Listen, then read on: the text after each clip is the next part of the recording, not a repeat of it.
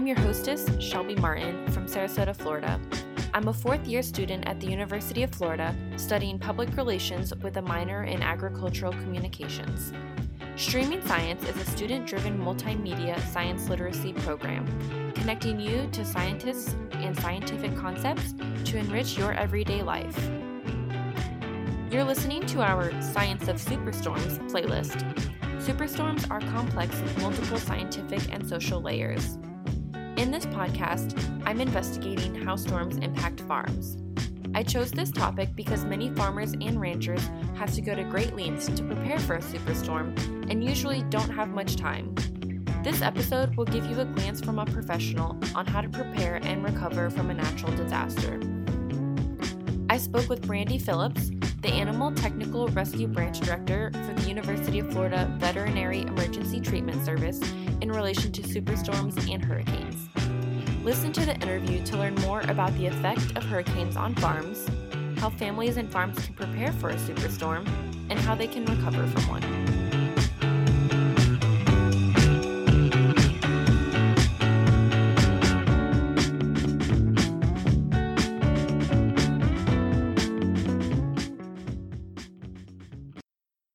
Hello everyone, my name is Shelby, and today with me I have Brandi Phillips with Veterinary Emergency Treatment Service. Brandi, would you like to tell us a little bit about your job and your background and how you got to where you are today? Absolutely. I am currently our Animal Technical Rescue Branch Director. Our team is two-folded. We do animal technical rescue and disaster response. So on the disaster response, I mostly function as our public information officer. I got involved in this back when I was pursuing my master's degree in agricultural education and had the opportunity to help them develop the curriculum for the Animal Technical Rescue Training Program. And having a back interest in veterinary medicine and animal rescue and disaster response, this was particularly interesting to me, and so I latched on, and the rest is history. So what is kind of an average day like at work for you? The best part about this job is that there is no average day. I'm constantly doing new and different things, meeting new and different people, and interacting with a lot of different folks in a lot of different spaces. I go throughout the state of Florida and actually nationally occasionally to interact with other folks involved in technical rescue and disaster response, learning from some great folks that have been doing it for a long time and helping to expand the knowledge toolboxes of others, particularly as they relate to animal disaster response and rescue emergencies. So rarely am I in an office setting. I'm often out in the field wearing BDUs and a bright orange shirt and promoting these ideas. That's awesome.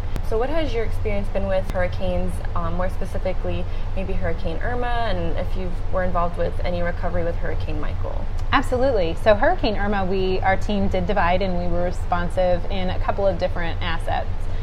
We had a team that went down to Key West and provided MASH-style veterinary treatment care for mostly pets down in the Florida Keys from folks who either had opted to stay out the storm or as they came back realized that they didn't have as much to come back to as they'd hoped.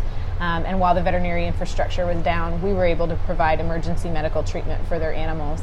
We also had a team that stayed up in north central Florida, and they were able to respond to a floodwater situation where an owner had 5 horses on a property that experienced significant floodwater and swift water. And that was a several-day response with a lot of different agencies that our team took the lead on assisting getting those horses moved off the property. You mentioned agencies. What are some other organizations or groups that you work with when you're working on recovering? Absolutely. We respond with a lot of different agencies, and we're constantly working with other folks and individuals. One that we work with very regularly is the State Animal Response Coalition here in Florida. They're a fantastic team, and they provide pet sheltering in emergency situations. So very often we work in tandem with them. They're providing the sheltering, and we're providing the medical treatment for animals. We also work with local fire departments, we work with local law enforcement, we work with the National Guard as we did with the horse rescue and Hurricane Irma response. So it really varies and it just depends on the circumstance, but very rarely do we work alone. How are some ways that you help people and their communities prepare for a hurricane and even recover after the fact? So a lot of our hurricane assistance is more on the recovery side versus the preparedness side. From a preparedness aspect, what we do is our animal technical rescue training, and we help folks understand and recognize some of the risks and how to mitigate those risks in dealing with different types of emergency responses that typically relate to livestock. So managing floodwater situations, managing overturned trailers, those types of things, so that they can perform those tasks safely as they come up. And very frequently that does happen during the course of a hurricane. So we do that, and in addition we use social media to kind of outreach and connect folks with valuable resources in their community to help them better prepare for these things. Developing evacuation plans, making sure that they have the supplies and the resources that they need, making sure that they know what resources to turn to when they do have a need for help during these disasters. What are a few examples of those resources that you're mentioning? One of the biggest ones is that folks need to connect in with their local emergency management to understand better what resources are available right there in their home community. Our team does not typically self-deploy. We can be requested by official agencies to respond to things, but very often folks don't even necessarily have the best idea of what is available directly in their home community. So your first step should be calling your local emergency management to figure out what resources are available, to inform them of the needs that you have, and then from there they can do the work to figure out how to best allocate resources to get you the help that you need. What was the level of impact you saw across all aspects of Florida agriculture from hurricanes, or maybe more specifically with animals? Absolutely. It's amazing how much can be impacted by a single hurricane and how many aspects of animal agriculture can be impacted. This past year with Hurricane Michael, we saw significant damage to fencing for beef cattle up in the Panhandle, and there was a lot of concern about how to keep beef cattle on property and manage the fencing situation as all of the trees came down. Several dairies were also impacted very negatively as a result of that storm, structural collapse and things like that. We also had logistic issues getting water and feed accessible to those animals in those areas. With roadways down and things like that, those resources become pinched very quickly. And we also found with Hurricane Michael, actually the local bee populations were very heavily impacted. And I think that's something that a lot of people take for granted, but we all know the importance of honeybees and the role that they play. And with the loss of all of the flowers and leaves from the trees, the bee population was really at risk. And so we ended up having a lot of apiaries calling out for help and requesting resources to be able to get syrup brought in to take care of the bees in the aftermath of the hurricane. So truly the scope of these disasters impacts everything from the largest animals to the smallest animals. I didn't even think about that. Like, whenever I think of the impact that Hurricane Michael at least had on agriculture, the first thing I think of is the timber industry, and I don't even realize that even bees were affected by the hurricane. Absolutely. That didn't even cross my mind. It's amazing the magnitude of devastation that we experienced with Hurricane Michael, and it impacts so many different aspects of agriculture. Did you have a similar experience with Irma? It's really, it's unique. Each hurricane functions a little bit differently. With Hurricane Irma and Hurricane Michael, we sort of we had similar but different issues. And so Irma came the whole way up the state of Florida, and so its impact was heavily concentrated down at the lower end of the state, and it slowed itself down as it came up through the state. So a lot of South Florida had impacts, but in different ways. Irma was much more of a flooding kind of a storm with a lot of flood damage and things of that nature. With Michael, there was a lot of wind damage, and that was, primarily the issue for the animal agricultural side of things. So with all of that wind damage comes structural damage to barns, fencing, all of those types of issues, plus then the issue of getting resources to where they need to go. And that can happen with any storm, truly. Being able to have accessible roadways to move in supplies and materials to be able to start that recovery process. Mm-hmm. So in that aspect, the two were very similar, but I don't think that we saw as much of the honeybee issue with Hurricane Irma as we did with Michael. So it's just variable based on geographically where it hits and what's most impacted and the way that the storm hits. From your experiences with hurricane and disaster relief recovery, what are some lessons you may have learned that have shaped how you will handle recovery efforts in the future? Communications is always an issue because depending on where you go in a disaster, reliable internet access, reliable cell phones, you don't have that kind of access.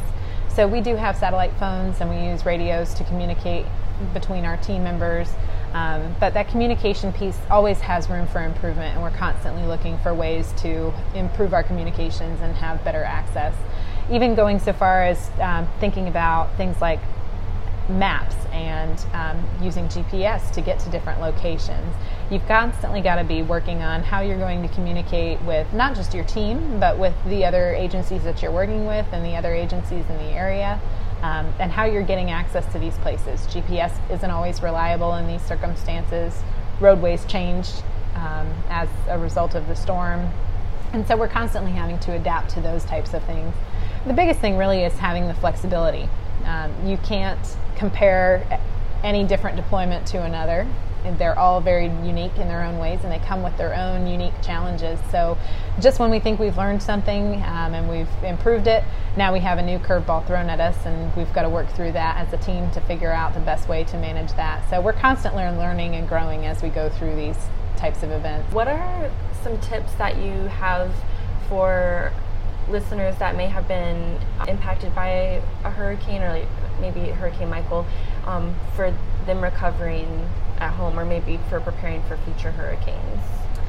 Definitely from a preparedness standpoint, having a plan is going to save you so much on the back end. The better prepared you are, the less painful that recovery process is going to be.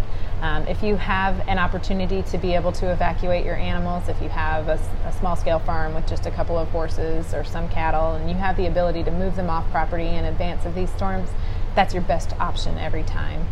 So having good evacuation plans, making sure that you have Coggins up to date and vaccine records and all of your paperwork is easily accessible, making sure that you've got that good, solid plan in place. If you can leave, leaving is your best option. If you have to stay, you need to think then about how you're going to identify your animals, making sure that you have photographs, making sure that you have marked your animals. Don't leave animals inside of barns. Obviously, if you can avoid it during these storms, they fare much better out in pastures and paddocks.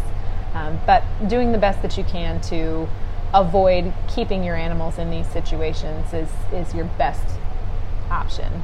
And then following the storm, if you weren't able to leave and you had to keep everybody on property, making sure that you did prepare enough in terms of water and food supplies and things of that nature. You're able to keep your animals up in high and dry ground and avoid floodwater situations, and knowing when to call and ask for help.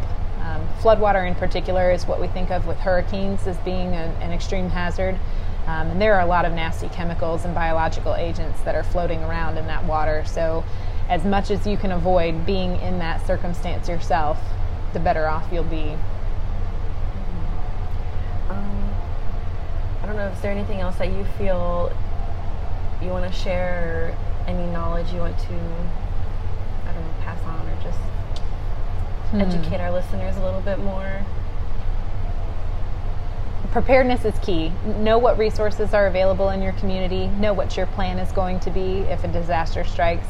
If you anticipate that there could be some kind of a technical emergency, think about what resources you might call on in your community. It's a good idea to have some of these conversations too with other members of your community. Talk to your local emergency management department to find out what their plan is and ask them for tips for how you can better prepare yourself. The more that we communicate with one another and the more that we know what everybody else's plans for preparedness are, the better off we will all be during these types of events. Thank you so much for being a part of this podcast and taking the time to talk to me today about hurricane preparedness and recovery. Absolutely. Thank you so much for inviting me. Thank you for tuning in today. I hope you enjoyed listening to our guest and learning the impact of superstorms on farms, how to prepare for a hurricane, and some tips on how to recover during the next hurricane season. Again, I'm your hostess, Shelby Martin. Stay tuned for more tracks from our Science of Superstorms series on streamingscience.com, and connect with us on social media through Facebook and Twitter. Thanks for listening.